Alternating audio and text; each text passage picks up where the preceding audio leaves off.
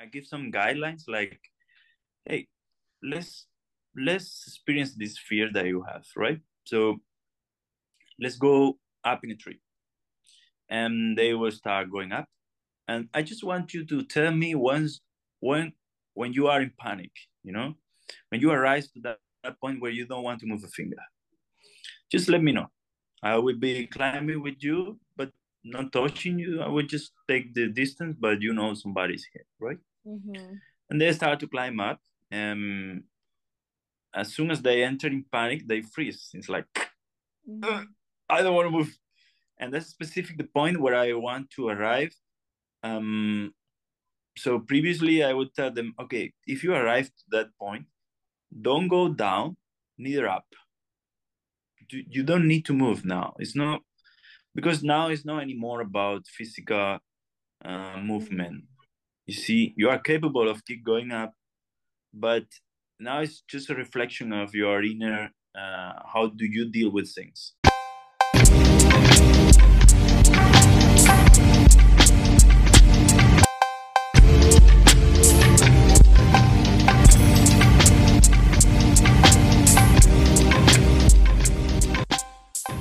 Well, hello, everybody. Welcome back to Root Awakening, a health podcast. We have such a good episode for you today. Victor Manuel joins me on this episode. Victor Manuel is the creator of the Tarzan movement. That's Tarzan_movement on Instagram. He is a Tarzan coach, and he literally coaches people to climb trees and to embody orangutans, make the noises, crawl on your hands and your feet, and kind of tap into this primal sense, this animalistic sense that we have. And it actually goes a lot deeper than that. It goes even to a more profound place, this type of coaching that Victor does. And we basically get into that in this episode. And he has some really great ways of kind of poetically describing his relationship to this Tarzan movement. And in a way, I want to say his vision as far as like these values that you can rediscover through his practice, but I'm not so sure he would describe it like that. It's just very interesting how he describes what he does, and I can't really replicate that. So I'm going to let him do that in this episode. So I want you guys to enjoy this. I know you will. It's going to be awesome. We are also different types of thinkers, Victor and I. So it was quite a challenge to interview him for me, and I kind of acknowledged that in this recording. And I think it was such a fun, really a fun challenge, and in a way an experiment to kind of try to relate together. We're from different countries, different cultures, so it's a cool one. It's an experimental one. It's a good episode. You guys enjoy it. So I know there will be some new folks listening to this episode. Hi, hello to everybody, the new and the old members of this community. Hello, welcome to Root Awakening, a health podcast. My name is Emily. My name is Emily Kosick. I am the operator, owner, creator of Root Awakening. And Root Awakening is kind of like my house for all the self-development coaching I do. It's my house for this podcast. It's my house for my Instagram community. It's my house for my YouTube. Root Awakening is my self-development company that houses, this community and self-development techniques. So what I do is basically teach people how to get what they want in their life. I teach people how to make life even better. I came from a place where I didn't like my life at all. And very recently, I had a realization that, you know what, I am so in love with what I have built in my life to get me to the place to now where I love my life, right? Like I'm still working towards stuff myself, but I have cultivated so many things in my life that I never thought that I would have. I've cultivated joy. I've cultivated happiness. I've cultivated a business that I love. So I teach people how to gain these things in their life as well. So I have several offerings. You can find them in my Instagram link in bio. My Instagram is emily's.rootawakening, and root is spelled ROOT. You will find courses in my link in bio. You will find workshops. I have a confidence workshop to teach you how to be confident in your life. I was never someone who could show up like on a podcast like this. I don't have a script right now, you guys. I'm just talking, and I feel very confident doing that because I've taught myself how to do that, and I can teach you to do the same. I also have a couple of group coaching courses. One is on manifestation. So again, just creating what you want in your life. And my other group coaching course is called the Type B Business School. It's how to set up your online business in a way that feels good to you. I do things in a very unconventional way. I don't keep an alarm clock. I work late at night if I want to. If I don't want to, I don't work. I play life by my rules at this point as much as I can. And I work towards like playing life by my rules 100% of the time. And I teach you how to do that. Plus, I just know how to set up an online business really well. I figured out what does work, what doesn't work in my business. So I teach you that, and then I give you a lot of space to experiment in your own process. And it's also a community. We share one big community group. All of my group coaching members, no matter which group coaching course you are a part of, shares one big community group, and I give you coaching support in that group. It's a weird concept to wrap your mind around, but you truly get lifetime access to this group. So for however long the internet is up, you will have access to this group coaching course. So if you have any questions, you can check out the show notes. There are a bunch of ways to contact me. Just follow me on Instagram, emily's.rootawakening, and DM me if you would like as well. I love you guys. Thanks for being here, and enjoy the show. Hello, everybody. Welcome back to Root Awakening a Health podcast. I'm really stoked. I'm really stoked to have this guest on. Victor Manuel is here with me on this podcast episode today. Victor Manuel is the owner, creator of the Tarzan movement. So on Instagram, he's Tarzan_movement. He's a Tarzan coach. I don't know that much about him yet, but I'm really excited to learn more about him. And Victor, you'll have to correct me if I describe you in a way that isn't super accurate. But as far as I know, my guests, my audience members have turned my attention to you in the past couple of weeks, and I've checked out your stuff a little bit, and they requested to have you on this podcast because they're really into your stuff. And it seems to me like you're trying to get people back to their their animal roots. Like you help. It's kind of like primal therapy in my eyes. Like you help people get back to imitating gorilla and chimp. And so literally there's videos of you climbing trees and crawling on the ground in your hands and knees. And to me, this hits me in a very intuitive way. Like it makes sense to me why you would have this Tarzan movement, but I would love to have you explain it to us a little bit better. But Victor Manuel, welcome to Root Awakening a Health podcast. Yeah, thank you. Hey, everyone. Yes, this is me. And as you say, it kind of, the philosophy goes sideways. So it does not follow one specific direction. It's neither physicality or just mental health, but perhaps it's a combination of many, it's like to address many different needs that I identify in this society, but yet it comes all the way to our roots, because I recognize like there is how do you say, there is a lot of distinctions from all animals, including us. So there is the first thing, which is the resistance to consider ourselves animals in the safe place, in the first place, you know. So I think this already this saying this is like a big hit for everyone. It's like, hey, what the? I'm not an animal. What do you mean by we are animals? Well, yes, we are. We just kind of specialize in a different way. Product as a result of this specialization that we have just bring quite far. Like we are so smart and we produce intelligence and we do so many amazing things.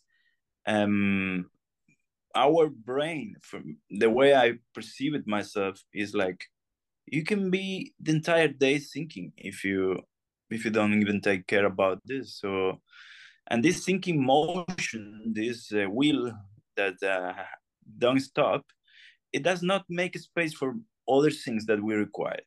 Let's put it that way. So one of these things would be like the time and the space to recognize what is out there, you know, what the person is telling you, which would be like, listen, how do you listen, or how do you watch while somebody's speaking? Are you really capturing those details from the person in front of you, or are you trying to really understand what the person is saying? You know, these things, or the tree that you have in front of you and you pass by every day, have you ever stopped to watch the details, you know? Or you go too fast that not even your brain have access to this ability, you know? So there are many things nowadays that make more and more difficult to stop. And if you do stop, sometimes you don't have even the connection with your attention, you know, this which is there and now is you can hear it in somebody else's speech, but it still is kind of foreign like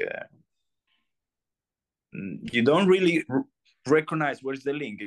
So many people can't have attention. It's like for them is something strange, like, what are you talking about, this silence, attention, all these words, but I can't do it, so what, you know? So yeah, so I'm trying to address the problem from the physical part by training people, but within the training, which we do carry on trees and more into nature, and we go camping and we do fire and we are in community and we sleep in hammocks and do all this movement that look like primates, apes, and all. Within that, you create another space, a space for listening, for friends, space for communities, for contemplation of the basic elements. And you are in the open air, and you know, so it is like a side effect of the practice to find yourself in a suitable situation to open up and make room for some different state of mind to arise, right? I feel like this is a start point for many people, you know, starting to recognize this possibility and find themselves in those situations from time to time. Give them like an opportunity, you know, like to repeat it, and then eventually they don't need me, or they don't even need the tree, you know. It just comes up in different situations. So I don't want to address the Tarzan movement in a way that I become someone to follow, but rather I want them to figure out by themselves, you know, while we share in the practice, or while we go to the forest, and they might figure out themselves with the tree. You know, I just create a space, and that's pretty much my approach in the practice. Yes. Yeah. Ooh, interesting. That's interesting. What I'm hearing when I hear you describe this, what you've built for yourself here, is that there's another end goal. Like there's a deeper, more profound end goal that could involve like presence and being in tune with nature. Would you say that's kind of your overall goal with this? It's maybe not so much to like the end goal isn't to be embodying the animal. The end goal is deeper than that, deeper than going through those animalistic movements. It's embodying a different frame of mind. Like, how would you describe that? What your end goal is with this movement? I think that to have an end goal already kind of limitate the thing itself. You see, Yeah. I offer simple things, simple experience, and we often gonna see that one person reach certain state of mind and another just stay in their surface because perhaps the fears are so strong, or the concerns about people is watching me, or maybe my skin is going to scratch and I don't want to feel that. I want to remain in the comfort. So I don't kind of have a goal, specific goals. For me, if a person start to consider to come or change a specific habit of their life, let's say, hey, let's get together and play. Let's gather together and play. That's already like, it's not my goal. It's already like, for that person, that have become quite something. It is remarkable that she or he or whatever find the way to start moving, right? So in that process, when you come, you might figure out many as you unlock states of mind, let's call it like this for now. You might find that there is amazing things to see yet, right? Mm-hmm. So embody an animal, or embody your own yourself animal. Yeah, it would kind of show you, and it would create a link with something which inside there, and or outside there, or whatever, somewhere in between. um so I don't want to have the goal of bringing somebody else attention, because it's already, I recognize this is something that doesn't work like this. Mm-hmm. I'm not a guru, and this is not my let's say disciple, right? So that's not the role that I put myself.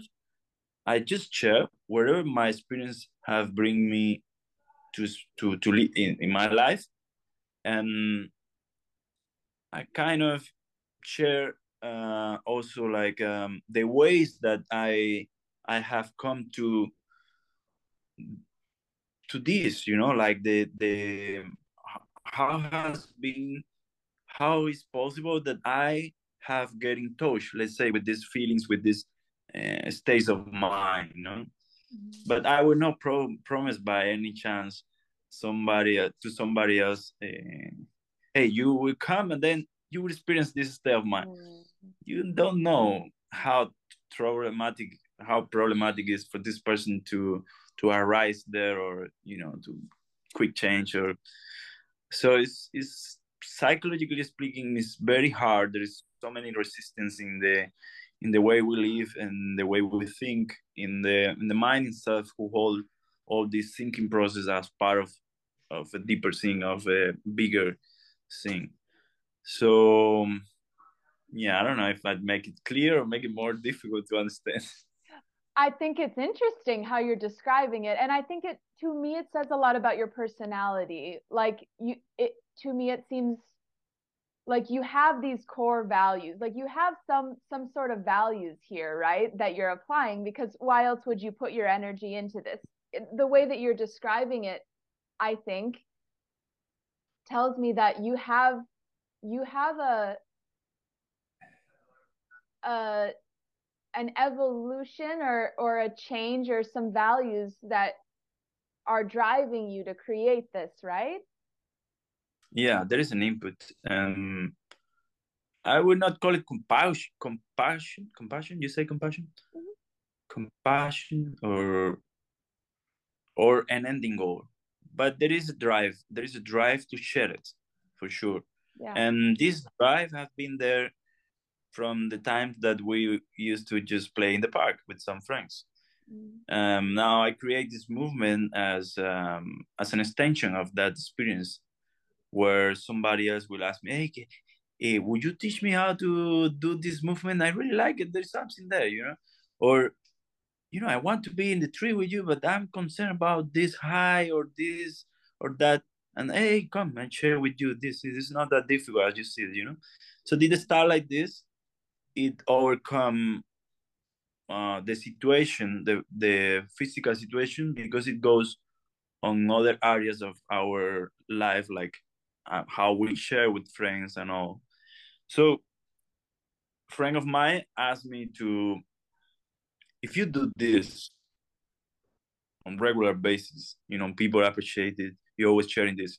Why don't you make yourself like more into the middle of this? You know, like not just sporadically, but don't put. Why not to put a little bit of structure to this approach that you have, so we can have a little bit more of this that we appreciate, but also you can make a little bit more wild, more wide, right? Mm. And that's how it starts. Mm-hmm. Yeah, something like that.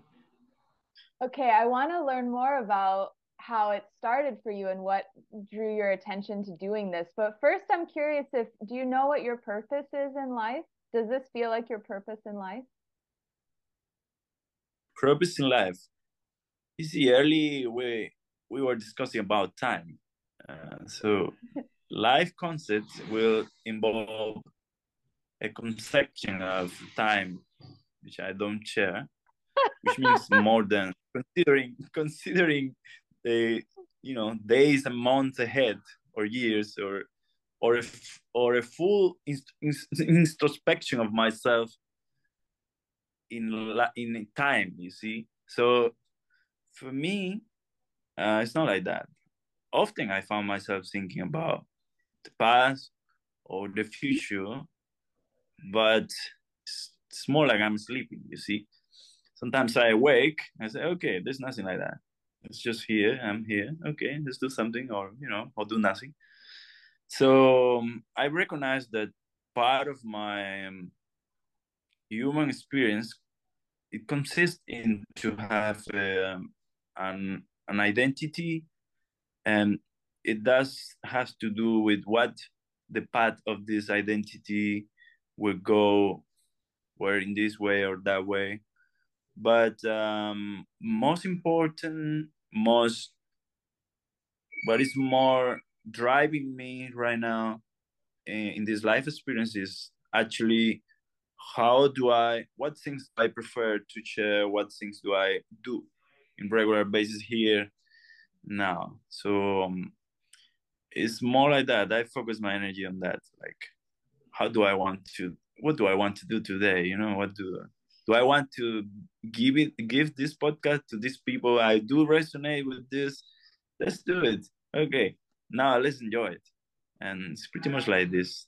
It kind of take care of the what is coming next for themselves. Yeah, Yeah. it's a beautiful way to be. So you're very, Victor, in my perception, you're very present. You're, to me, one of your, it seems a value that you hold is to be present and just enjoy. And before we started recording, Victor and I were talking about timing, and he was saying, well, I'm not so good at like this type of schedule and being very structured. And I said, oh, I don't really even believe that time exists, but I keep appointments because I want to meet at the same time with someone intentionally. I didn't say that in the moment, but that's true. And we both kind of agreed that we didn't really believe in time. And it's amazing to talk to you about these concepts because to me, you are so die hard in my eyes compared to typical society in the United States. I'm in the United States. You are very die hard. Let's be in the moment. Let's not have any expectations. Let's not worry about the future, the past. What is bringing me joy right now? Would you say that's accurate about you? I would say that we live in a society, and we share things in society. So if you have the ability to have a wide perception where you consider time as part of the human experience, it means you recognize something else, right? So you recognize time as well as no time, right? As part of the different states that we can embody, let's say. So if I take a bottle of wine in a very nice experience time, I would bring myself probably to a very different state of mind, right? But that state of mind will not be the same as, let's say, I'm worried about something. So these two different states of mind for me, they're not black and white, but they are also part of something greater, which is like, what can the human experience, what lens we can bring our human experience, like what all the things that all the brain states or mind states that we can experience. So time for me is part of a wider picture, right? Yeah. Now, time in the regular sense is more like a tool that we have created around the clock, around the systems, around the calendar, I don't really need that tool. Maybe I use it in the same way you do.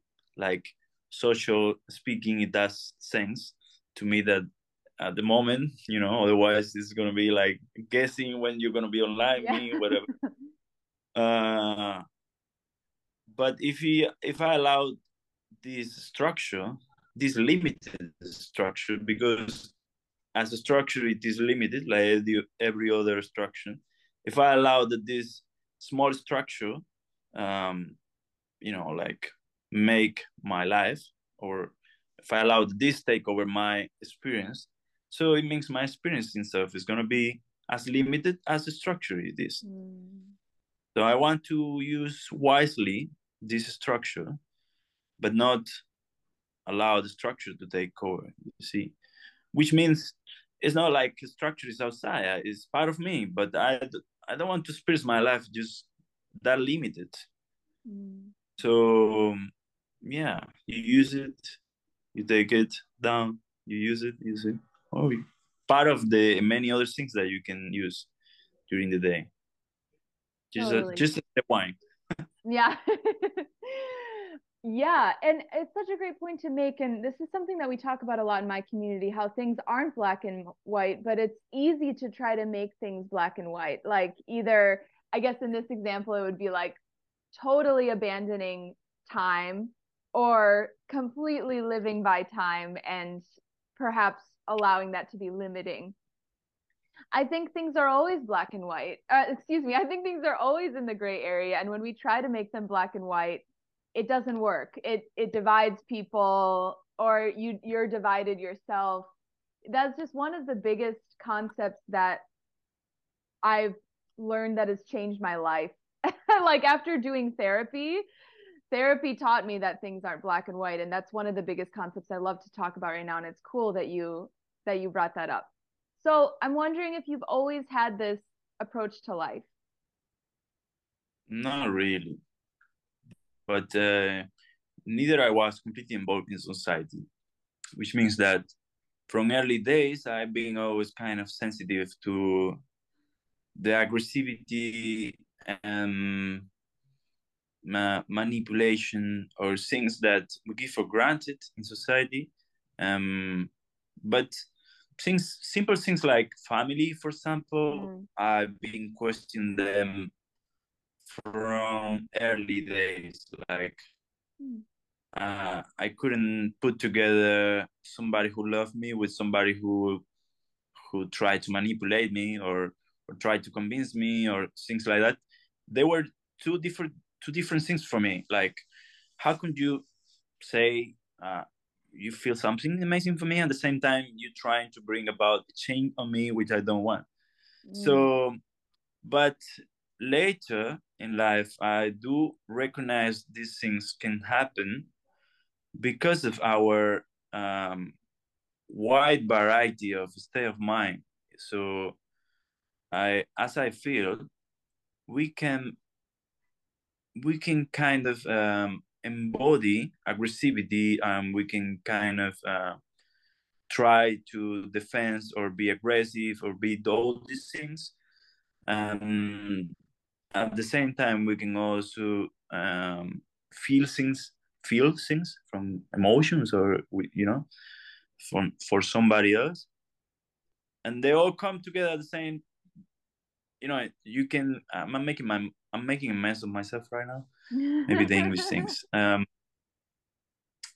Okay, what I'm trying to say is that we do variety of things, but we do it from a place that we are not conscious.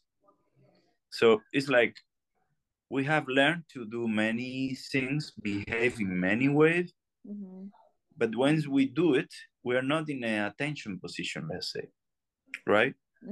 So when you are in an emotion rush, screaming or crying or something,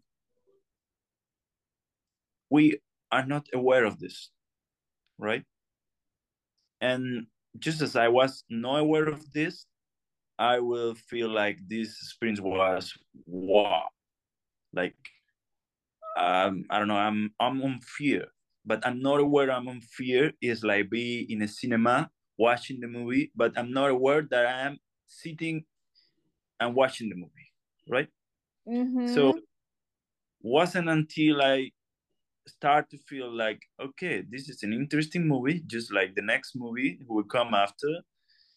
But here I am watching this movie, and okay, I can see the details of this movie now. I can recognize myself feeling this, and I don't. It's not like I want to stop this movie going on, but I'm just gonna be here watching this movie, and learning about myself or myself, humanity, or life, animal, whatever, but not with that specific attachment that bring my whole world apart. Right?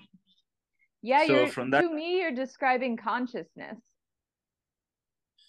Okay, maybe. Like like I'm not that, I wouldn't say, I'm not that study in those terms. Like maybe, most probably you are right. Perhaps you have been studying these things. I have no certainty about those terms. Like I will have to go to dictionary and say, oh, what is consciousness? Oh, conscience means this and that. Oh, maybe that's what exactly what I was saying. So yes, if I want to go accurate, I will go to dictionary or the roots of the words. But yeah, I'm just more talking about my experience perception. It is like that, yes. It is kind of it does allow me to recognize things.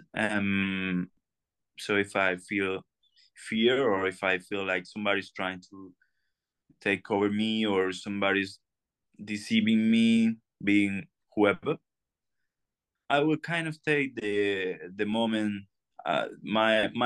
My brain will kind of blow up in the moment with attention at the full length, and that experience is what bring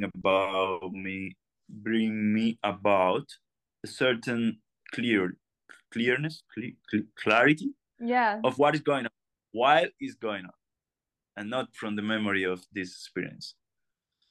Yeah. Yeah. So to me, and it's part of what I do here is just to try to understand what my guest is saying, right? So when you're describing these things, I think that you have such a poetic way of describing these very relatable experiences. And to me, it's very beautiful. And I want to make sure I understand. I don't want to sum up this beautiful statement that you're saying in one word, but I want to connect it to the way that I think about these similar experiences. Do you know what I'm saying? Yeah, go ahead. It's interesting. Yeah, so what you're describing to me reminds me of my experience with like meditation. And I don't really meditate these days much, but to me this is very spiritual what you're describing. And in my words, I would say that it's like I want to use these spiritual terms like consciousness and being the silent observer. Like that's a really common phrase when I've learned about meditation. I hear a lot the phrase being the silent observer, and you kind of practice that in meditation, and the whole value there is to allow you to observe what's happening from like a higher consciousness or a higher point of view, as if you were the third person. And to me, why that's helpful is I think it's similar to what you're saying. You don't get wrapped up in the moment. subconsciously, right? If you're aware, like if you're having the awareness of you and the other person that's creating the experience with you, then you can put yourself in a position to maybe make better decisions, or to not get so wrapped up in the moment that you're totally consumed by it, because that's been a place that I haven't really wanted to be before, consumed in the moment. And I think being consumed in the moment can kind of like uh it can allow me to tap into somebody's energy. Like if they're in a certain, if somebody's really angry in front of me and I get too consumed in that moment, then I start to become angry. Their emotions are rubbing off on me. But if I'm like the silent observer, I'll use this term, the silent observer, and I have this higher consciousness, then I can look almost like a third person at me and the other person. I can put things into perspective and I can say, okay, I see that this person is angry and I see that this person is making me angry. But like you said, with like the film you're watching and you'll go to the next film, this higher consciousness point of view inside of me can say, okay, I can see that this situation is angering a part of me, but I know that like I don't have to be totally consumed by this anger because I can surround myself with other people, or I have all these other options. So what you're describing to me is like very spiritually deep, but at the same time, it's something that I think we're all capable of, to like basically it's like a detachment and an ability to be aware of not just what's happening in front of you, but what's going on inside of your head as well. Does that make any sense to you? It does. It does. Yeah. I think that I don't often use the words, those big words, because everyone have a different meaning for them. So it Mm. make kind of difficult the uh, understanding. And somehow, because of my practice, I was allowed to see how people comes to this state of mind without me even talking, right? So sometimes I told them, like, I give some guidelines, like, hey, let's let's experience this fear that you have, right? So let's go up in a tree, and they will start going up. And I just want you to tell me once when when you are in panic, you know, when you arrive to that point where you don't want to move a finger, just let me know. I will be climbing with you, but not touching you. I will just take the distance, but you know somebody's here, right? Mm-hmm. And they start to climb up. And as soon as they enter in panic, they freeze. It's like, Mm-hmm. I don't want to move. And that's specific the point where I want to arrive. Um, so previously, I would tell them, okay, if you arrive to that point, don't go down, neither up.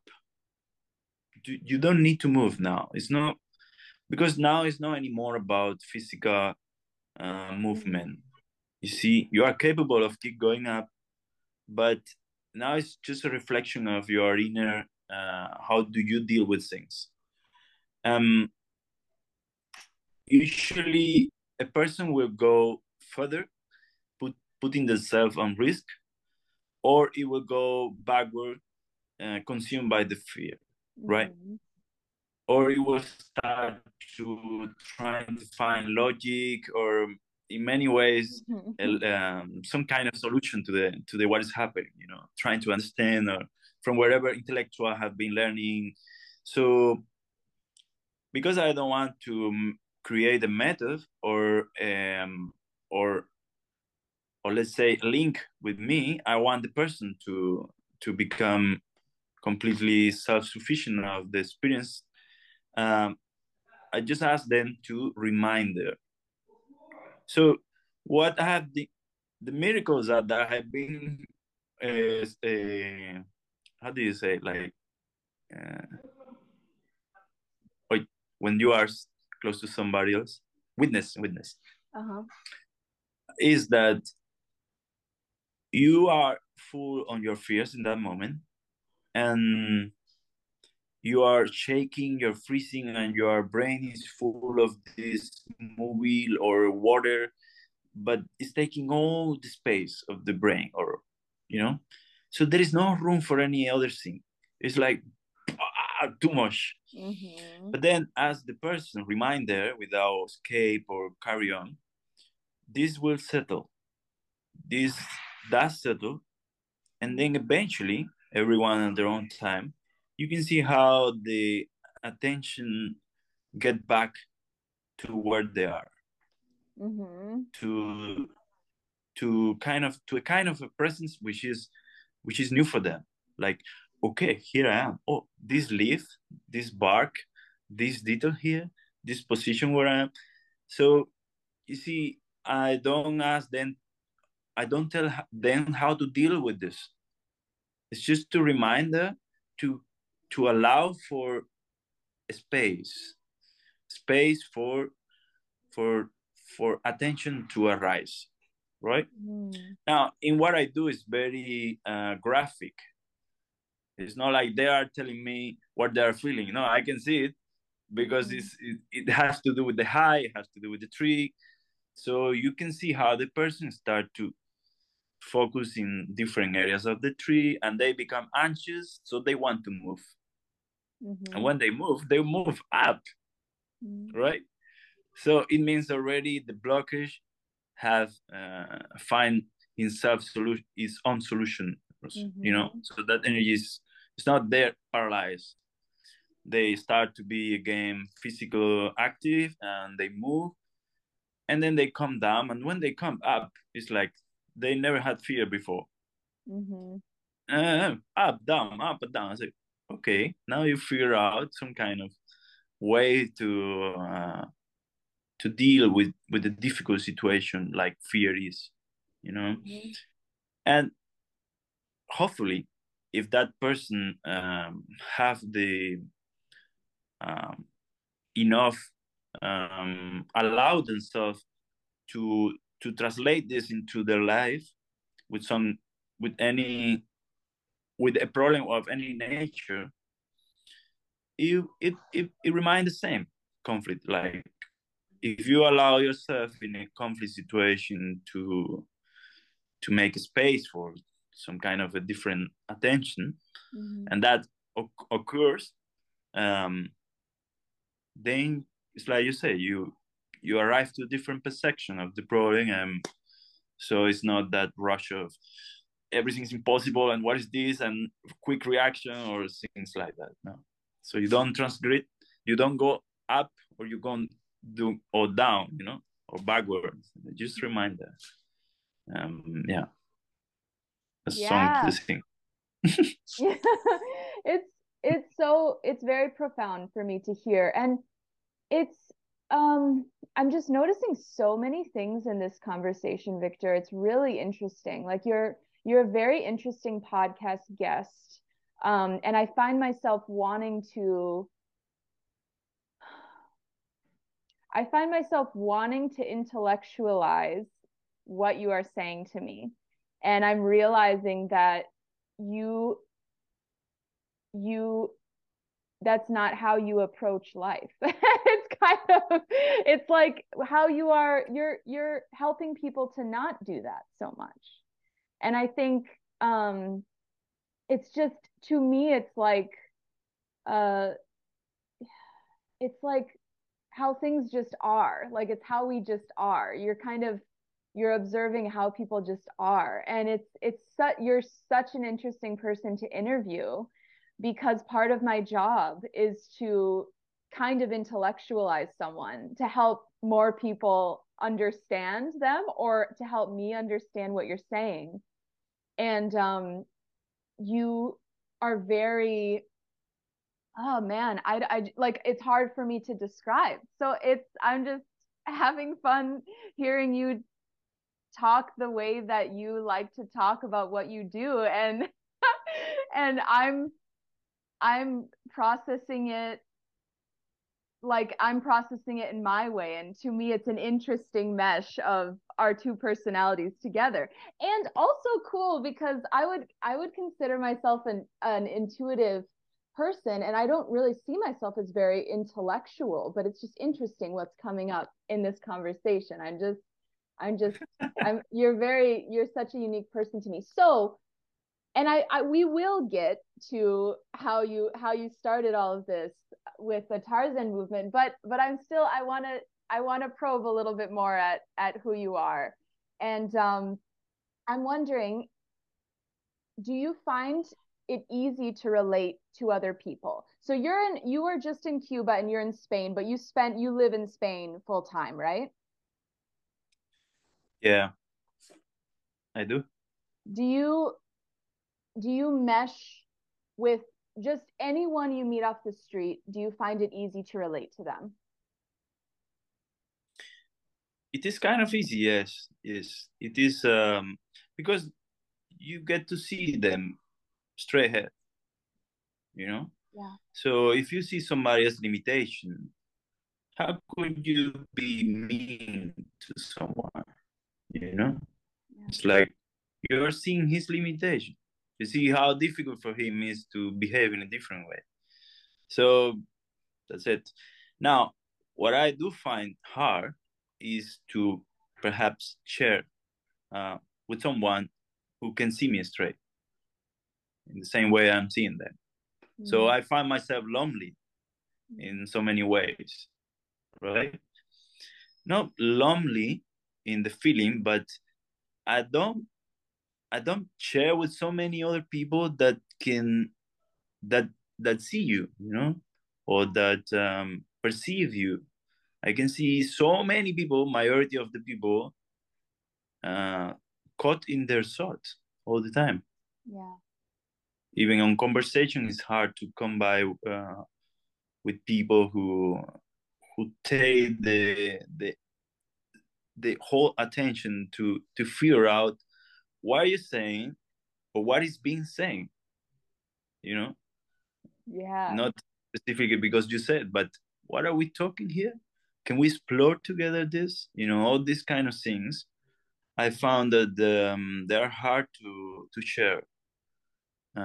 So maybe I'm not in the right place, or or it's so full of inattention around and fears and things like that. So it's not difficult to share with people. It is rather easy because you understand the patterns, and everyone is kind of following patterns all around. But yes, it kind of I can feel the limitation. That's what it is. Mm-hmm. You Yeah. can feel the limitation with people who are very intellectualized and very in their head. Oh, definitely. Yeah. I'm curious because I think, and I know that Spain is much different than the States. It's like when I was there, it just seems like the pace is different. It's a lot more chill, maybe a little bit more chill with time too. In the States, it's pretty, I mean, the States might be a little more less chill than Germany, but it's pretty fast paced. And so Okay. to me, everyone I'm around here is very, very, I would say, intellectualized. So that's why I asked that question, because I was curious if you find that most people that you talk to, you're like, okay, since I don't approach the world in a super intellectualized way, I'm finding it difficult to just have an intuitive conversation with people. I personally find it just with anyone off the street here, I find it hard to have an intuitive yeah, intuitive conversation, or for example, like you said, just to play with someone. Like you just want to go play with someone. That's hard. That would be hard for me to do here. I would have to find I know specific groups of people, but just anyone off the street, it would be hard to do because they would be in their head, or not be willing to be like emotionally open Oh, to, yeah, to me. For me, it's maybe less, I'm not, maybe not as playful, but I'm very emotionally vulnerable. So I want to have conversations that are really deep with people, and they don't usually want to open up to me. So for me, with anyone off the street, I find it difficult to get to that spot that I want to be with other human beings. And that's why I asked you that question, if you find that most people just off the street are intellectual, and you find yourself kind of wanting to take the experience with them to a different place that maybe they're not willing to take it. Well, I think in regular base, my very appearance and the way I dress or not dress as it should be or whatever, it already created boundary for many people, or even seeing people in their eyes or watching them is already conducted like or recognized as invasion of the private space or something. Whereas it's just curiosity, You don't ask a pigeon, just don't look at me, pigeon, So attention or curiosity, they are considered things allowed for kids, animals, but not between adults. The people find uncomfortable this kind of interactions in general terms, or already trigger some kind of ideas about, oh, what is this person want with me, what is looking after, where you might be drawn by the way that this was like this, I don't know, some details that so I think that play, like physical play, is a different channel of communication, which is even easier than intellectual understanding or let's say a listening conversation, no? We were just mentioning. So when we come together, physically speaking, in the park, or it's like there are people who resonate with what they're seeing. So that resonation has very little to do with the intellectual part. It can be a conflict for them even. Like, hey, I don't like what they're doing, but something attracts me. So these kind of contradictions can happen a lot. Like people will not do this, but they somehow resonate with this. So it does say a lot about the many parts that make us. It's not like one specific thing that has to take hold. 1 second.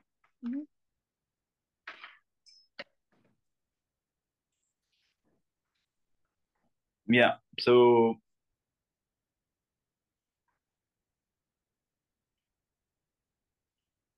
but it does happen. I mean, it does happen with some people around that we have been creating bonds. Lately, I share with people who can listen, and it is a whole new interesting thing where we go and we share hacks, and we connect from many different ways, which have very little to do with the intellectual part at all. Like there's not even a need for a word. Why should words take over all the time? Yeah. So is in your practice as a Tarzan coach, are very little words exchanged in this experience? It depends of what we are doing and of the group, the group dynamic. Like if we are in the forest, I will ask for more silence. Like let's ask arrive here. Or but also we do practice physicality, and for that you need more guidance. A little bit more of guidance until you develop your own like you reconnect again with your own perception of things. But nowadays it's like we don't want to be an adult, let's say, in the sense, not emotionally. We don't want to be emotionally adults. We don't want to be emotionally it's like you want an expert for every other thing, to be completely dependent of people or things, or so. And it's all how do you say, a consequence of the same phenomenon, attention. that state of mind bring about everything else in place. But that attention is difficult to come by. So then you see all the phenomena around. That's the way I perceive it. That's my experience too. Like if I don't have it, the conditioning is pretty much the same of everyone. Maybe here is different, there is more white, there is more, brown, because of the environment, where I am, how I've been grown up, all of this. And then I'm vulnerable, as you were mentioning, because I also have an identity, and if that identity take over, it can be vulnerable. As an identity is already a thing. It's a construction. So if I live by my identity, I will always be vulnerable. And sometimes vulnerability, it's really paralyzed, just like fear. You mean like when people are faced with vulnerability, they can get paralyzed? I mean, think about it. If you are so connected with your identity, somebody come and say, "Hey, you are so stupid," or some insult, right? And you feel so overwhelmed with this. Why this person is telling me this? Or you're so much into understanding the situation. But the thing is, why in the first place do you actually get to feel like this? Like talking about humans, why do you experience the things you experience, which are connected to your identity? Like, if you consider yourself you're not a stupid person, and somebody come and say, "Hey, you are stupid," then you take it and all of this, and you make yourself a mess out of this situation because you hold an identity in the first place. And in the way you relate to this identity is so much straightforward. So if somebody tells something, you straightforward gonna feel something, Hey, I love you. Then again, same thing. You straightforward, you take the word and you feel things, and maybe you lose yourself in that moment, and whatever. So yes, it's not about canceling emotions or canceling vulnerability. I'm just saying that if I'm vulnerable, but that's all I am in that moment because I have attention for nothing else, well, everything which is connected to vulnerability will be there, and I will live at full extent, and all the consequence of this will be there. So I will only, after this experience, maybe I will only relate with people who tell me nice things, and never people who tell me things that make me feel bad. So I will only look for stimulation, great stimulation, you see? And maybe this is how it's built all around. Yeah. And would you say our brains are kind of built like that, right? Like our brains are built to find comfort.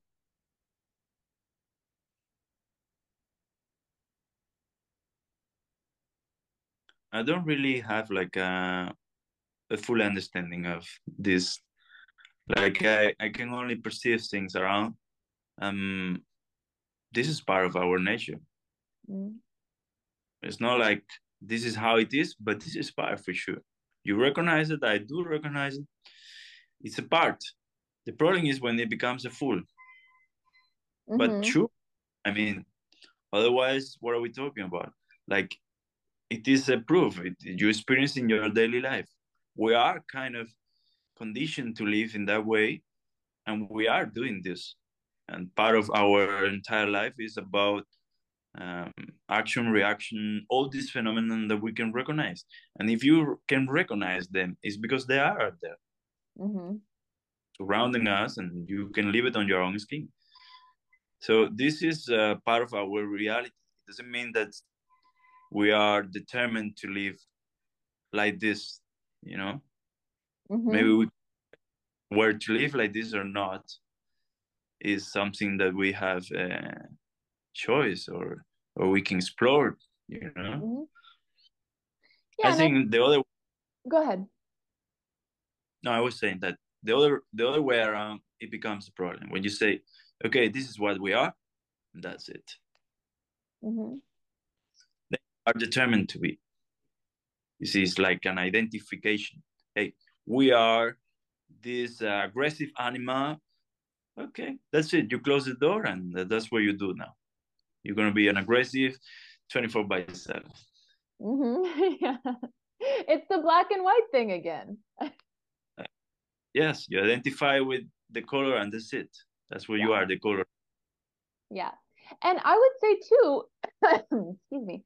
I would say too that there's a part of our brains that seek discomfort, because why are we doing all the other stuff? Why are people drawn to work out and work with you and be afraid of climbing a tree but push through that fear anyway? And why is that interesting to us? So like you say, there's a lot of different qualities that we have. But to me, it's helpful to recognize that my brain will want to seek comfort, but also I'm intrigued in the discomfort too. It's both. But it helps me, I think, like the way that I was raised as a child and the way that I was conditioned, like you talk about conditioning, it allows me to have more to be more self-compassionate, to say, well, my brain is kind of built to seek comfort for survival, so I know why that's there. It's not just me being bad or me being wrong. It's or I don't have to feel bad about wanting comfort because my brain is built that way. But also I don't want to stay in that 100%, because I think discomfort brings me a lot of things that I like in my life and in certain forms. So yeah, it's interesting, man. Like finding the right balances and just accepting things for as they are in this life. It's interesting. And I think to me, you're a great example of accepting things as they are. Okay. How are you? I don't know if I should ask this question, but I want to ask you, how are you on time? Is there a time that you need to end this conversation? Oh, I will let you know. It's okay. Okay, perfect. Um, do you believe in God? What do you mean by belief? Do you have a relationship with God or a force that's greater than you? Do you think about forces like God? I do not. Not. I can feel. Um, I can feel forces here and there, just in us, in when you share with people things, amazing forces that I can experience, but nothing with the face of eyes and mouth or hair. Yeah. Not that specific, no. Okay. How would you describe, can you go into more detail about the forces that you do experience? I mean, if you say an emotion or a thought, it can be a powerful experience. They're not the same, but still they both share something. They are special for you. You recognize them as something strong. In the same way, there are other experiences that we I do experience. Like, I don't know, if I when I come along in a tree high up there, when I go inside a wildness animal that I am in somehow, or when I feel myself in some state of mind connected with someone, deep down there or up there or inside there, I don't know. those state of minds are, I don't know, it's like the experience, the life experience in that moment is like, wow, okay, this is quite force, you know, that blink, and perhaps this is all around, you know, and we enter but few doors that we see, but maybe it is like this everywhere, and I don't know, that maybe is just another thought, but for sure sometimes when I experience that, it does, I do recognize that something amazing. Mm. Cool. Do you think that we're on this earth for a reason? Do you think there's a greater purpose than just being on this earth physically? I think all of this have to do with time. Yeah, tell me about it. I mean, if you consider time, you will consider all these things alone. You will create the time space line, and of course, you will create all these thoughts about why are we here for, or ahead or after or in the present moment. I mean, all these questions can arise from the same way, from the same place. Either somebody asks you one day and you hold the question, and or you elaborate the question by yourself. But I think any of these questions are nothing by a question. So I do recognize these questions as the questions they are. Mm-hmm. And so the answer is as let's say, if I don't perceive myself in this process of trying to answer the question, if I don't do that, if I don't get caught into what are we here for, like I can imagine these guys in the old times, what are we here for, 100 years asking themselves Mm-hmm. around so specific thoughts, line of thought, and this and that, and maybe they don't recognize themselves asking themselves the question. They don't Mm-hmm. see more than they don't see themselves asking the question. Yeah. That's in the end of the question itself. That's it. Yeah. It's like, what is the purpose of life, right? One question. Let's take one question. Mm-hmm. What is the purpose of life? So, whatever you want, whatever answer you give is right or wrong, which is another judgment. So you can go in this line of thought forever, Mm-hmm. and you can with so many people, but it's just a question, right? Yeah. But That's this it. question, I ask a lot of my guests this. This question tells me, no, no, no. The answer to this question that my guest gives me tells me so much about them and their personality. Not like I know everything about them after they answer, but it helps me to understand them on a deeper level, depending on how they answer it. Yeah, I guess so. I guess so. I mean, after all, people try to be a book. They create a life like you make a book. You start writing down, writing down, and then you look at the page that you have writing and the ones that are ahead to write. So, and that's time. So if you have Yeah. as the main structure of your life, you will be always looking back what you have done and looking forward, which is the same process, in fact. Mm-hmm. But after all, the process, forward, backward, or writing down, is still the same. Just this imagination and this projection of time, which is what we do when we are not here. Yeah. Yeah. Awesome.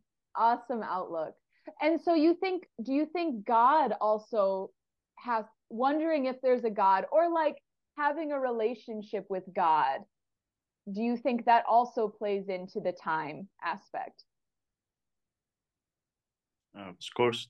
I mean, Yeah. I would not even question God or not, or is it should be or not. The fact is, it is this. So many people drive their life or help them to have this way of living around an image or a belief and so on. And I think this is part of the picture of the humans. And for some people, it does give structure to the life, just as the same structure that give for somebody else science.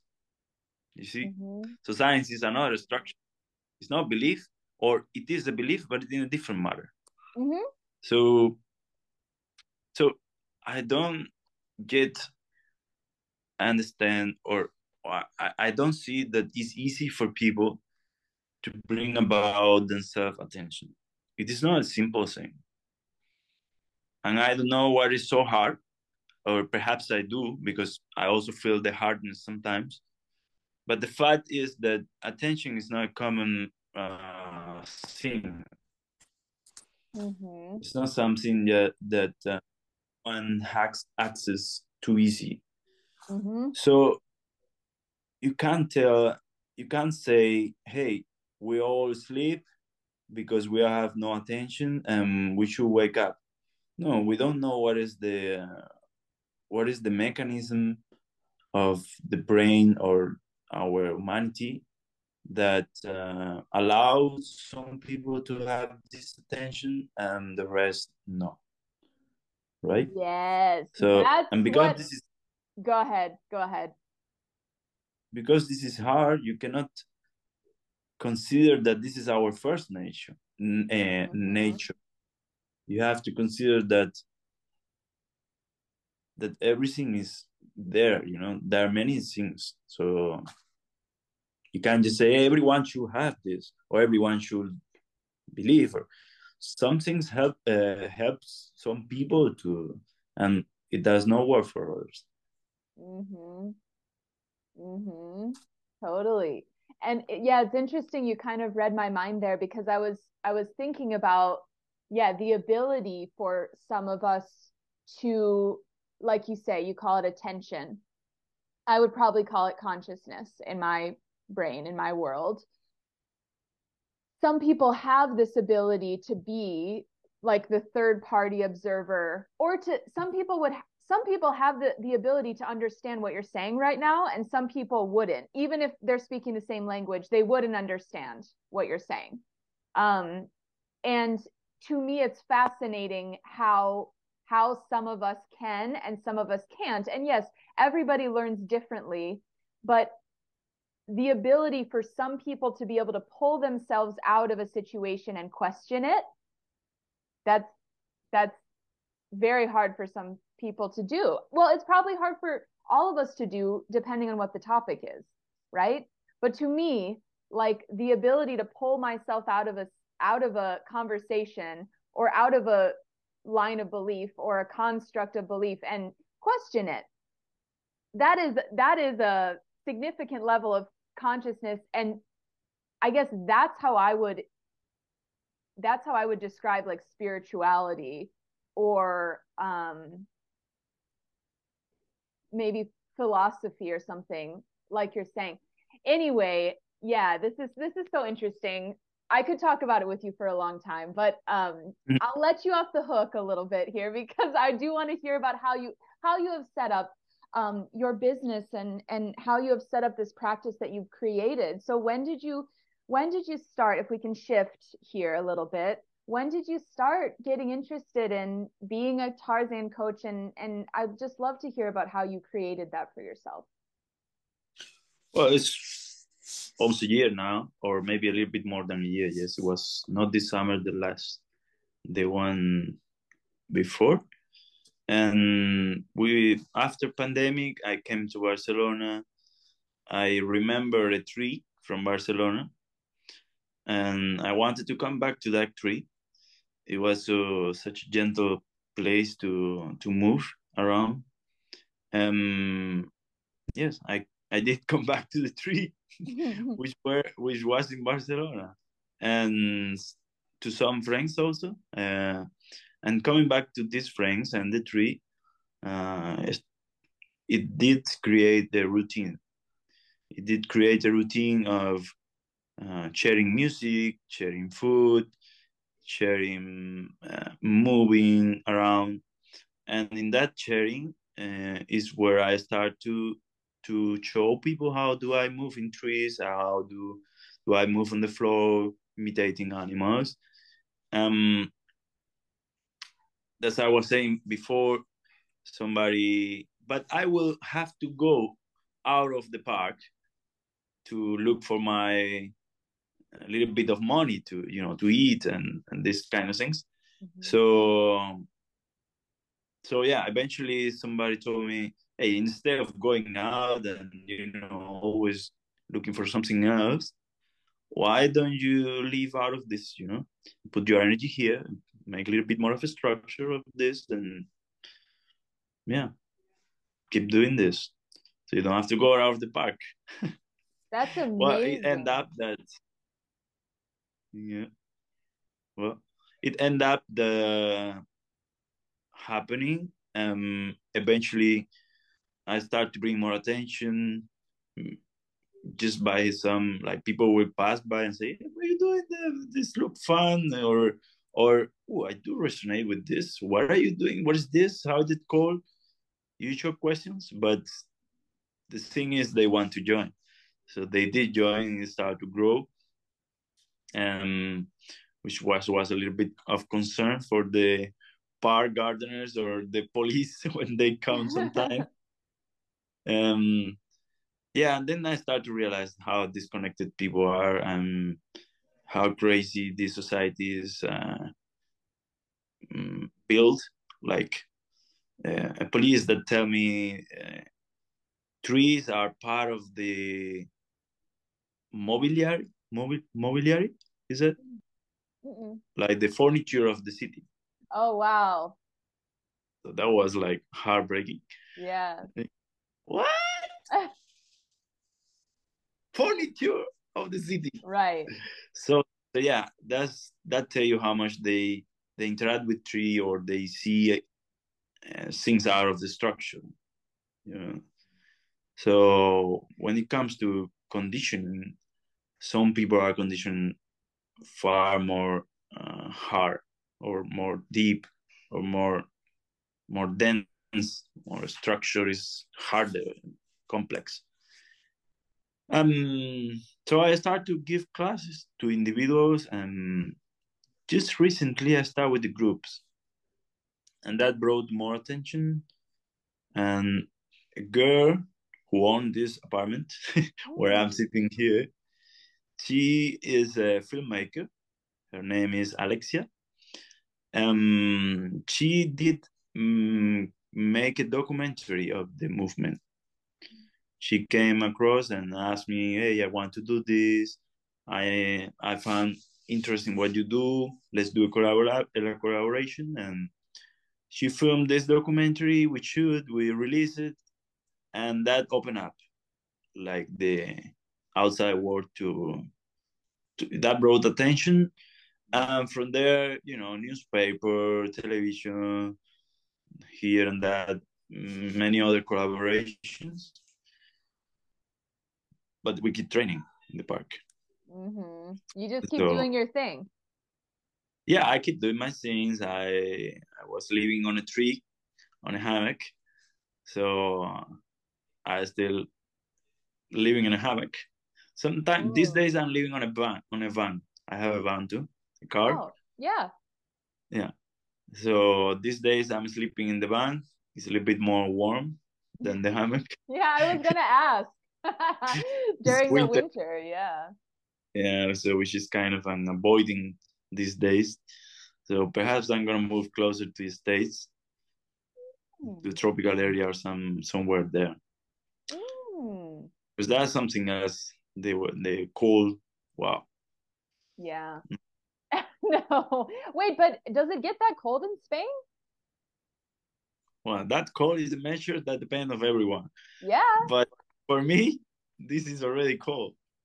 Okay. And I can feel it also in the way that it does affect us. We don't want to move so much Yeah. in winter, you see? Mm. So we tend to be in the warm places, hibernation, eating, not moving. Comfort. Exactly. So yeah. Okay, so you might move to the States in a warm spot? Not to the States. And not after you told me that everything there is rush. Oh man. But I would be so curious though, Victor, to see what you would think. But it totally depends on where you're at because the states are so big. You go to Southern California, you would make so many friends there. Because everyone's when I say eccentric, I just mean like different than the norm in the States, right? There are a lot of eccentric people. And I'm from Southern California. No, I mean, I live in Michigan, where I think you would be very curious about the people here because it's cold. It's snowing right now outside, very cold, and people are very structured. They're very traditional, I guess. They're very in the norm of the US. But if you go to Southern California, people are willing to see things differently and do things differently, you know. Okay. And what do you think this happened like this? What? I mean, for me, it kind of has to do with the heat. Oh, ooh, that's interesting. That's interesting, man. Like because they're able to go out and explore more, they become more explorative as a Yeah. whole. I mean, That's definitely cool. look at the cultures all around the globe in tropical areas, subtropical, and look at the cultures in the cold places. You Mm, will develop a lot of, you will think about security first and all in a mm. whole area. You will think ahead, you see? Yeah, Where survival areas, mode. yes, but also making full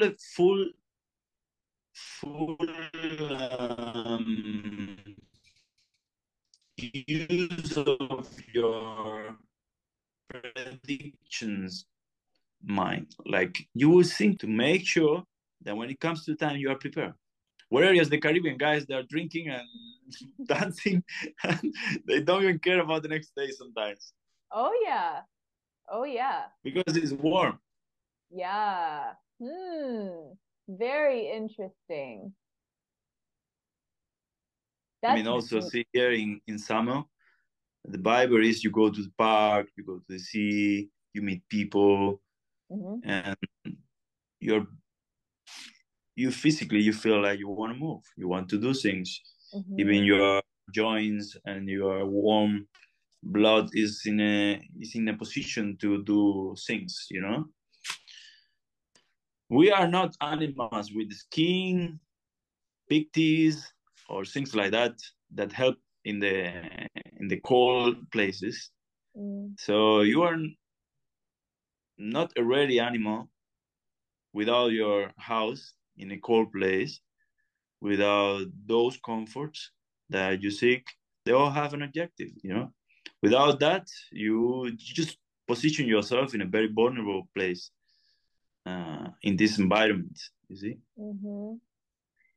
So of course you tend to that, don't you think? I do. I think it's a fascinating way of seeing things. I think it's a fascinating way of seeing things. But what I'm thinking about now is that there were so many cultures in cold. I'm just thinking of Iceland for some reason. Like their history goes back. I mean, everyone's history goes back far, but they have kept a lot of history there. And like cultures would still kind of thrive in really, really cold areas, right?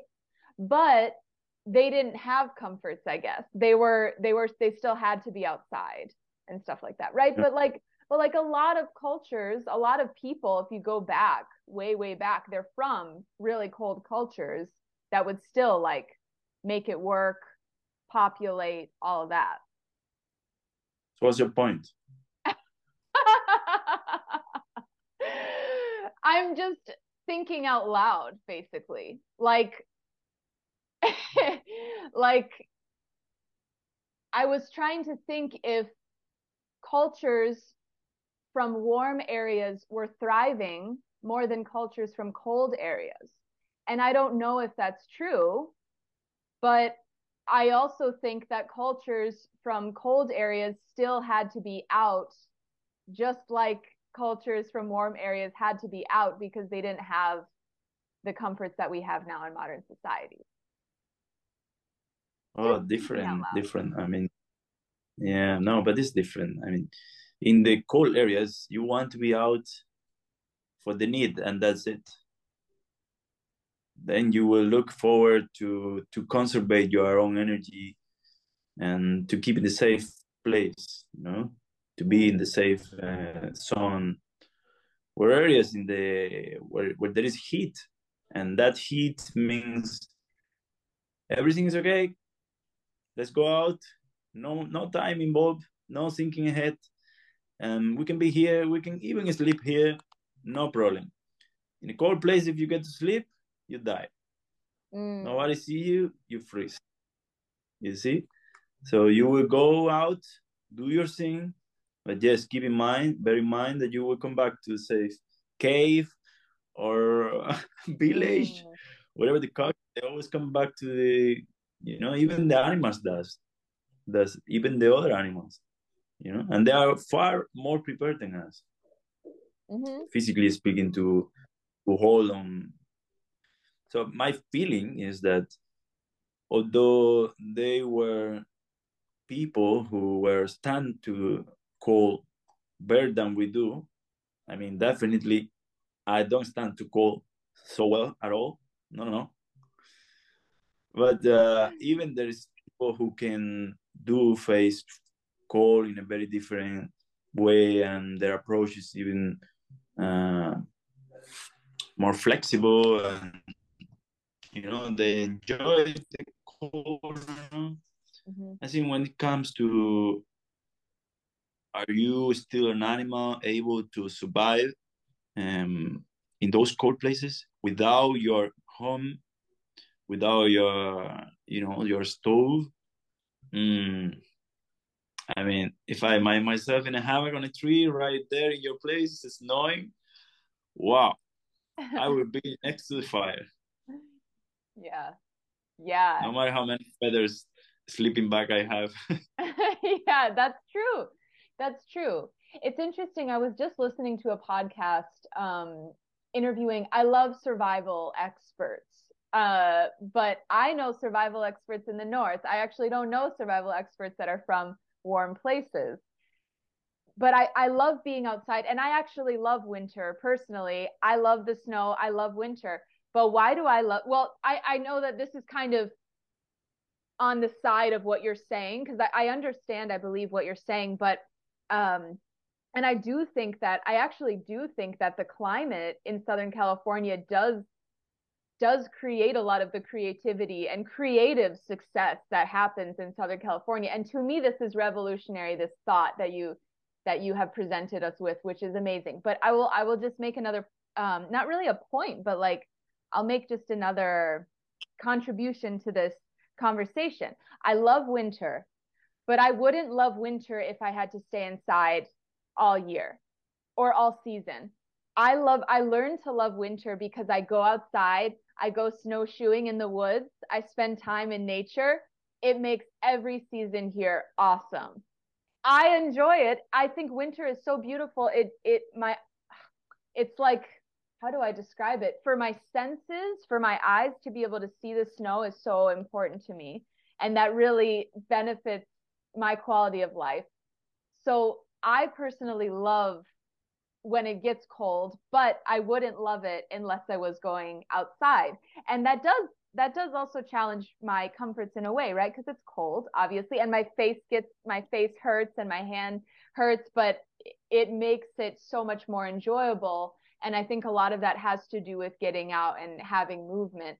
Anyway, so I was listening to a guest on this podcast. It was Joe Rogan's podcast, and I forgot his name, Glenn.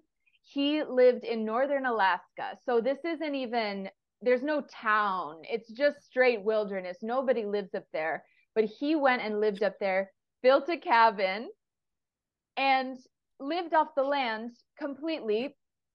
He had a fire. He cooked over the fire, but he also just ate a lot of raw meat. I also like to eat raw meat, so I was interested in him, and which is a lot weirder in the States than Europe, eating raw meat. But then yeah, so he's telling this story about his life there. He kills a moose, caribou, and eats that. And he's a really fucking happy guy. He's a happy guy, and I believe that he's a happy guy even after being so secluded. And he had his wife and kids there. He made a note that he couldn't just live there alone. He needed some sort of community. But he's a really happy guy. But I believe that it's because, even though it's so cold up there all the time, most of the year's winter, it's because he was out doing his thing. Now, I don't know.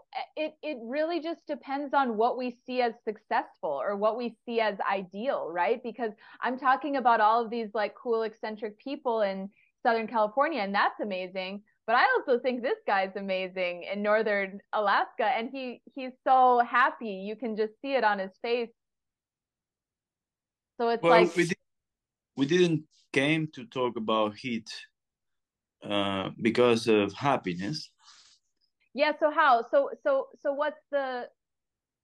We I were guess we were yeah. we were mentioning heat just by the fact that it make you move a little bit more. It help you to move. It does make you to go to. I mean, in the sense that cold, you know, it make a little bit more tough Mm-hmm. for us to have the motivation to move, explore all these things, because obviously not even physically you don't feel the same as you do feel when it's warm, you know. Mm-hmm. So I just came to the to this thought, or this perception that maybe cold, maybe I don't react to cold, you know. That's what I'm seeing. I don't react to cold in the same way I react to warm, physically speaking, and it does affect psychological as well. I mean, in the sense that I'm thinking more ahead when it comes Mm-hmm. to when the cold come. You know, like, ooh, I need to prepare for how I'm gonna pass, how I'm gonna live in this winter. Maybe I rent a hut or something. You know, so Yep. I start to generate solutions and use these tools to create a different scenario, which means I'm running out of the experience. It's not right, you know. Mm-hmm. Mm-hmm. Yeah, I get what So you're yeah, saying. I get what you're saying. Like the ability to not have to think about the future and be more in the present. Yeah. Yep, totally. It's interesting. And I think that's hard to argue. Like, of course it changes our behavior. And I in my mind now, I'm thinking like always on a philosophical level. I'm like, maybe some people, like the people, like this guy, this northern Alaskan guy, he's like, fuck no, I would never live in the warm climates. And I wonder if like that's his place to be active. I wonder if some people have like their right climate to be active. Like you have your right climate that feels good for you, or that you want to go to. He has his right climate that he feels good to, and but again, it's like you say, you're talking more just about, do you want to be prepared, like do you want to have to be prepared or not? I mean, you have to. If you are in the cold, you have to. You There's have to. no You no have to. choice. Yep. Yeah, Yep. and but it's completely compatible. Like we have developed all this um, intelligence, or this that we are able to prepare and function, and Mhm. even be happy like this guy in the God knows hell there. Oh, yeah. I don't even want to imagine myself there. Like, I wow. love it. But yeah, I do understand him. I mean, of course, Yeah. why not? Okay. I want to shift again and talk about how quickly your community has grown online, because you're saying that you started the Tarzan movement a little over a year ago now. Is that right? Well, but the community has grown in the last 2 months only. What? You have more than 20,000, more than 19,000 people in your audience. In the last 2 weeks. What? From the documentary? No, no, it has more to do with 60-second dogs. Oh, wow, man. What is your reaction to that? Or how does that feel for you? Or what has it been like to grow a community in such a short amount of time? I know you had a community before, but to grow to 19,000 people in such a short amount of time. Well, it helped me to understand um, few things that I consider very valuable for people. I do share them now, but still perceptions, because this algorithm is quite. What's the name in Spanish? Is caprichoso. How would you call a person that does something always unexpected? Oh, fickle, maybe fickle. Fake, Yeah. like fake. No, not like fake. Fickle is like, yeah, like you don't know what's gonna happen next. It's like unreliable. Or kind of random would be, Okay, I okay, would say okay. random. So the algorithm for Instagram is kind of random, I feel like. Hmm. Or perhaps I have no clue how it works, and so I call it random, right? It can be both. Well, the thing is that I have been thinking or addressed uh, to think about this um, fast growth and why. I mean, there's so many topics there in 60-second docs, and when you see all of them, perhaps they reach 100,000 viewers, and then you have my video 5 millions of viewers, and there is only few videos that reached millions of viewers in their page. What they have in common um, usually have to do with, or it is something very distinguishable, like original. Hmm. So you don't, you haven't heard about it before, right? Yeah, yeah. So there is a video of a woman who delivered 5 liter, five, no, a gallon of milk, breast milk, every day, and I was also impacted by that. You know, Mm, so yeah. that video have like 20,000 million of viewers. So I think that content, digital content, success has to do with what people consider original or what do impact people. I That's one thing, that's concerned to um, the algorithm, let's say. But there is also like, I feel that what I do is like, you resonate with this because in somehow you was allowed to as a child experience this. Mm. you know Many child has experience to get up in a tree, and find their own magic world out there, but many not, right? So this is one thing that I feel like make you resonate or not, right? So this also, yeah, so you were asking me about my impressions, right? About this big grow, fast grow.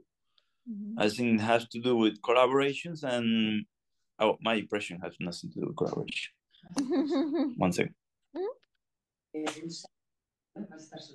Okay. Okay. You look like you're going diving. Yeah, probably.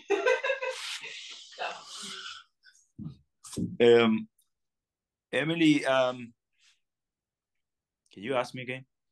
Yeah. And I loved where you were going with that answer. I think I want to hear about more of that. But I just asked you how it felt to have your community grow so much in such a short period of time, and what's your reaction been to that? I mean, community, I would not call it community, but because perhaps that word for me in the sense of maybe I don't know, you can call it community because it's a gathering of people looking as one thing. But for me, Instagram was always like a highway, how do you say, you know, when you go in the highway and there is this signs, somebody publicity, you said in English? No. I don't know. What? Advertising something. Oh, yeah. Right? So my way to understand Instagram in somehow is like advertising something in the highway. Okay? So you will have millions of people driving by. Some will resonate with what the advertising is, and they will look after when they arrive home. They will look in the computer. Hey, what about this? And many people will just scroll down or pass by in the car. They will not trigger nothing in them, right? So yeah, I feel like it's a good feedback. It's a warm feedback to have so many people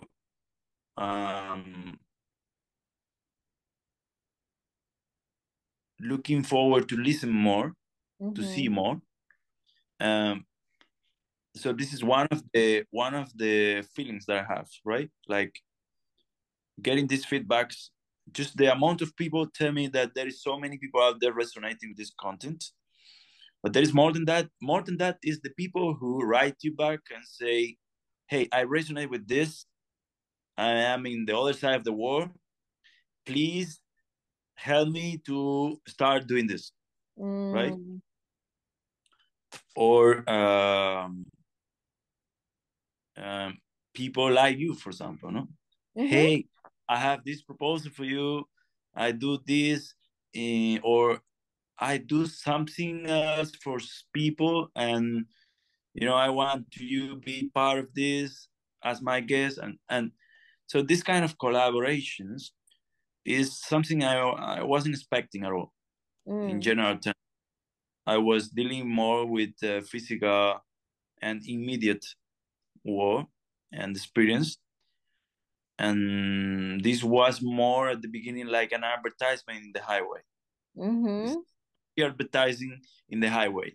This is what we do, and we do it in these days, in this place, and that time. But it's amazing this discover a whole more area that I was considering, and somehow it amazed me because it kind of bring so many other things that one cannot expect. So I really love this the way it does work and somehow. Yeah. Love it. Cool. Is it overwhelming for you? Was it ever overwhelming for you to all of a sudden have so many eyes on you? But the only thing is I have to change a few behaviors just Which by, behaviors?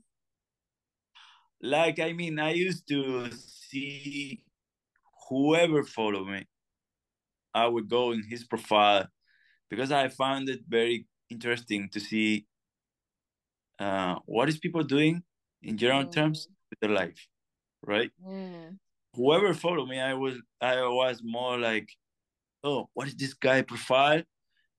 What is he interesting about this?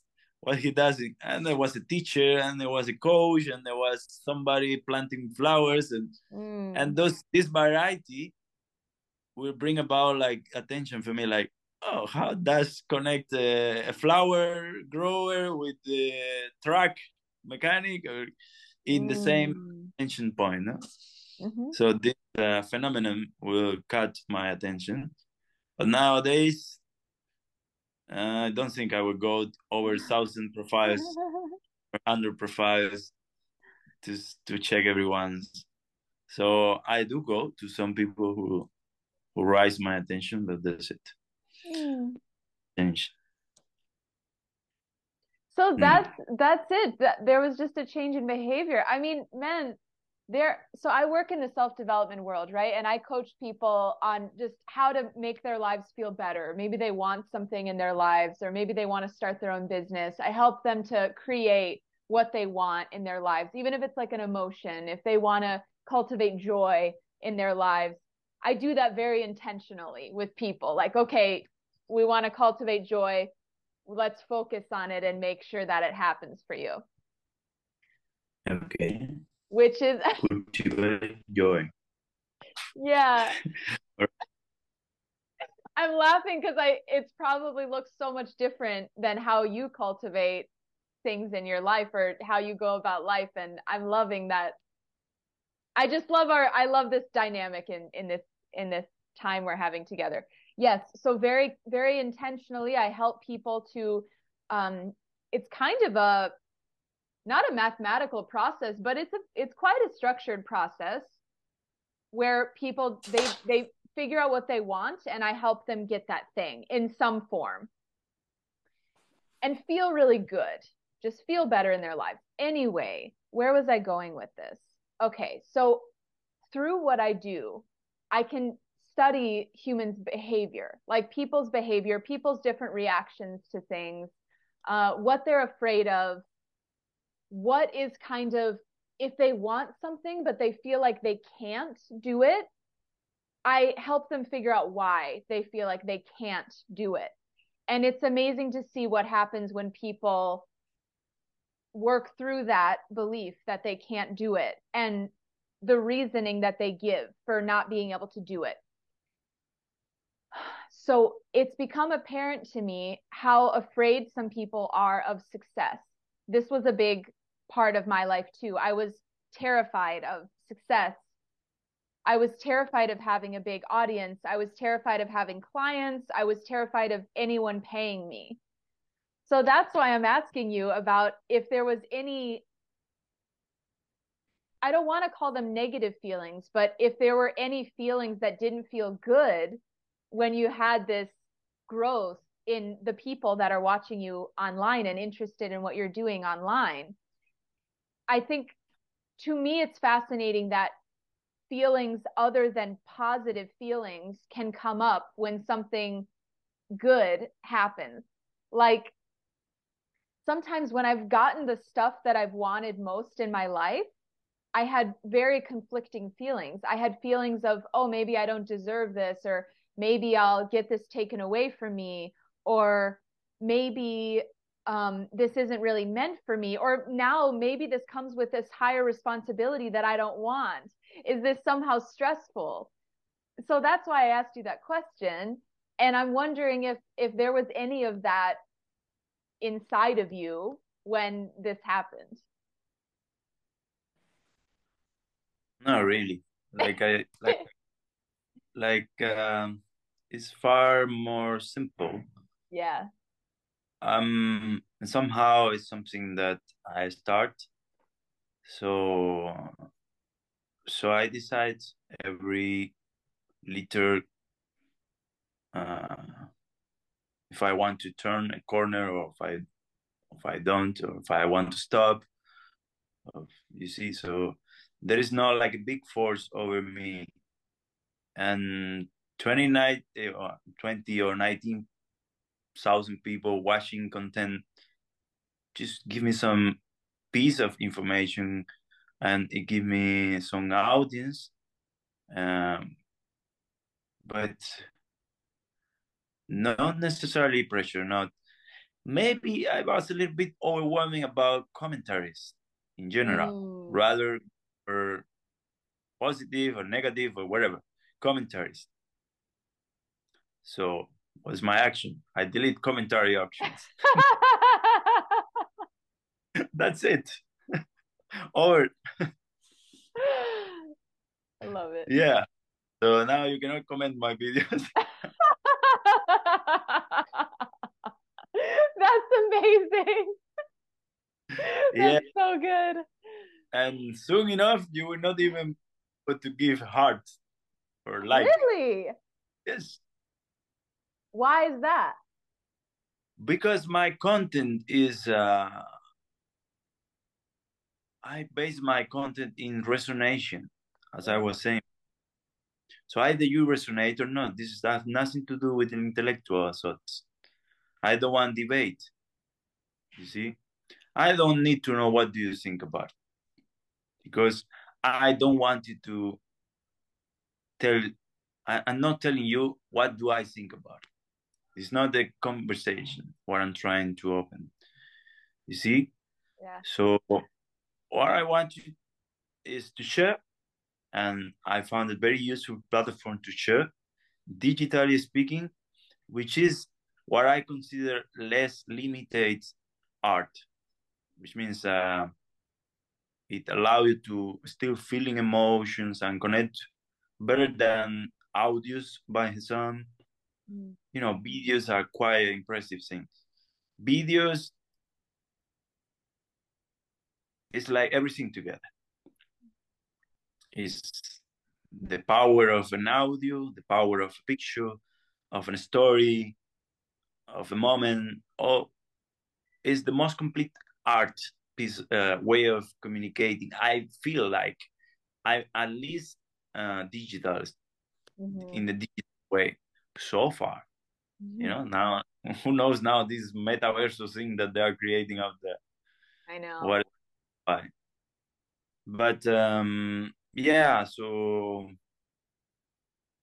yeah, it's like this. It is my it is my little space in the highway to put examples of what we do in real places, and it allowed me to reach people who are kind of feeling these things day by day in small moments, but they have not yet come to feel like there is a community for this, Mm. or people who does it and they're not afraid of showing, you know, or really listen to these drives. Yeah, so it's a good feedback. It's a good feedback. And also, yeah, the most amazing thing is also the people with generating ideas about this, you know, like people Mm. who come and say, hey, let's do this, la, la, la, with Mm. what imagination you got in there, you know? So Yeah. it's a surprise. It's a surprise. It's not like I'm going in a route where I know what's gonna happen. No, it's a full surprise. You see? Absolutely. Yeah. I love that. And like you say, I think it's very appropriate that your Instagram handle is Tarzan Movement because that's a movement, right? Like you get people to resonate with it and they create something else out of it or they're inspired to do something else. That's a movement. Yeah, I wanted also not to make it personal thing. Yeah. Like even the word itself, Tarzan, is not related to the man of the character story. It's related to some particular feeling that I think that is what people resonate with mainly, which is we are animal, but we don't belong, let's say, to that animal life anymore. And we are humans, but still we feel we don't belong completely to this proposed life, to this fast, disconnected life that many live, right? So that feeling half away is what I felt when I see Tarzan. You see, he identified with the animals, but he understands he's not an animal. And then the humans come and he say, "Hey, there's something here I related to, but not fully there." So that feeling was accompanying me in all my growth life. Is that discomfort with something that is not completely right, you know, like contradictions. Hey, this feeling that no. Why are you trying to do to me? Why am I not feeling like completely open? Why do I make myself close to society? You know, why are we so apart? What is this? So that feeling, always the questioning things and this and that, is that I base my Tarzan movement, thing. That's the main thing. Yeah. Yeah, although totally. It's not so clear. No, I think how you describe it is exactly what I experienced when I went to your page. I had a community member of mine say, actually, here's the interesting thing. And I think this has come to a really beautiful close. And we've almost gone 2.5 hours here. So I really appreciate you being with me for this. But I want to say first, so I put up a question box on my Instagram for controversial podcast guests. What are the controversial podcast guests? Because I want to, now you might kind of have a taste of who I am. I want to pick people's brains. I want to figure out who you are. I love people thinking differently. It's what we do in our community. We bring up these topics that are really divisive typically, and we bring ourselves together by just being able to talk about them and understand that people's brains work differently. People have different points of view, and we can still be friends. I think that that's kind of like my service that I like to give and what I like to build in community. So I want people on this podcast who people may have different opinions about. And I was really surprised when I had a couple fans of you reach out to me to have you on. And I was like, well, how is this controversial? And I think they just really like what you're doing. But now hearing kind of how you describe it too, I think, like you said, some people do have this resistance to our animalistic side. Anyway, so I'm saying this in part because when somebody recommended you, I went on your page, and immediately after going on your page, it resonated with me exactly like you said. There was something that just made sense to me. I was like, yeah, I didn't even get how what you're doing would be disagreed upon by other people. I just thought it made a lot of sense. But it does. Yeah. It's part of the. It's part of the what? I mean, in general terms, it does create an opposite effect. Like I think the very fact that we are part of animals, people don't even consider this in their life. Animals is like something else. That's kind of crazy when you think what kind of disconnection have bring us about to think that we are something else.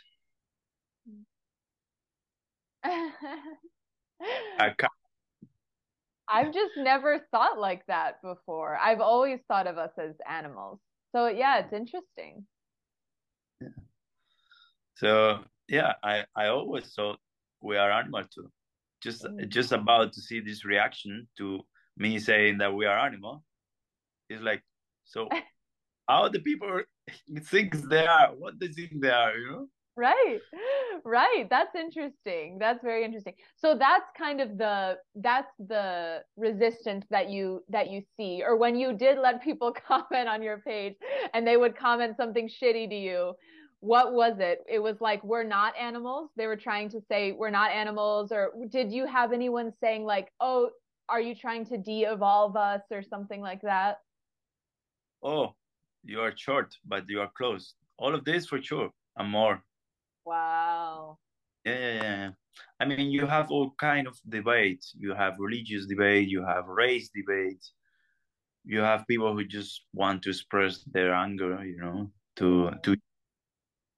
um, you know, in many ways. So I know the most affected one are the ones who write me by private, because Mm. now and they even go that far, you know. Right. They'd spend that amount of time. Yeah. Yeah. Yeah. That's so true. Okay, that's true. I'm completely looking over the whole religious thing. I don't know shit about the Bible. But I did forget that the Bible says that we were put on this earth separately. So, okay, yeah, that I see that. I see that. Yeah, I mean, from any different point of view, it would be rare. Even if you believe in aliens, you are not an animal. Yeah, that's the part I don't get. If there's no religious tie, but you still believe that we're not animal, yeah, it's fascinating. It's just fascinating to again to see how differently people associate certain topics with what and how they react. It's so different. Oh my gosh. Okay, so I've really enjoyed this conversation, Victor Manuel.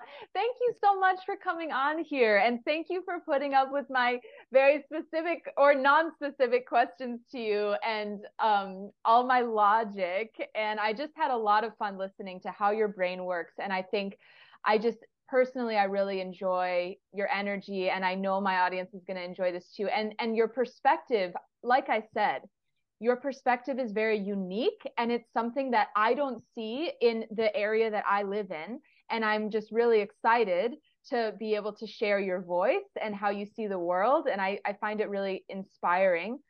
So Victor Manuel, Tarzan coach at Tarzan Movement, Tarzan_movement on Instagram. Thank you so much for being here with me on this podcast. Thank you too. Thank you. Okay, you guys, I need your help here. I want to get word spread about the info that we share in this show as much as possible. I want it to reach around the world. It already has. I want it to continue to reach around the world. And I want us to be able to share this information because this is empowering shit. You guys know that I only share empowering shit on here. I only share stuff that is going to make you feel like your dreams can become a reality and you can create what you want in your life and you can achieve what you want in your life, and big changes can happen, big evolution can happen in a positive direction in your life. I've done that in my life. It is my goal, it is my life purpose to help as many other people achieve that as well. So if you can help me do this, I would be so grateful. Please share this episode, share my podcast, other people about my podcast, share it on Instagram.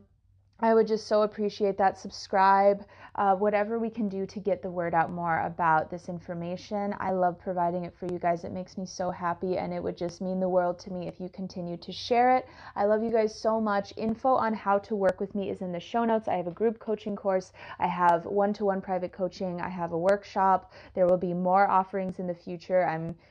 There's a lot going on. So all of this info is in the show notes, and enjoy. I can't wait to see you on the next episode. Talk to you soon. I love you.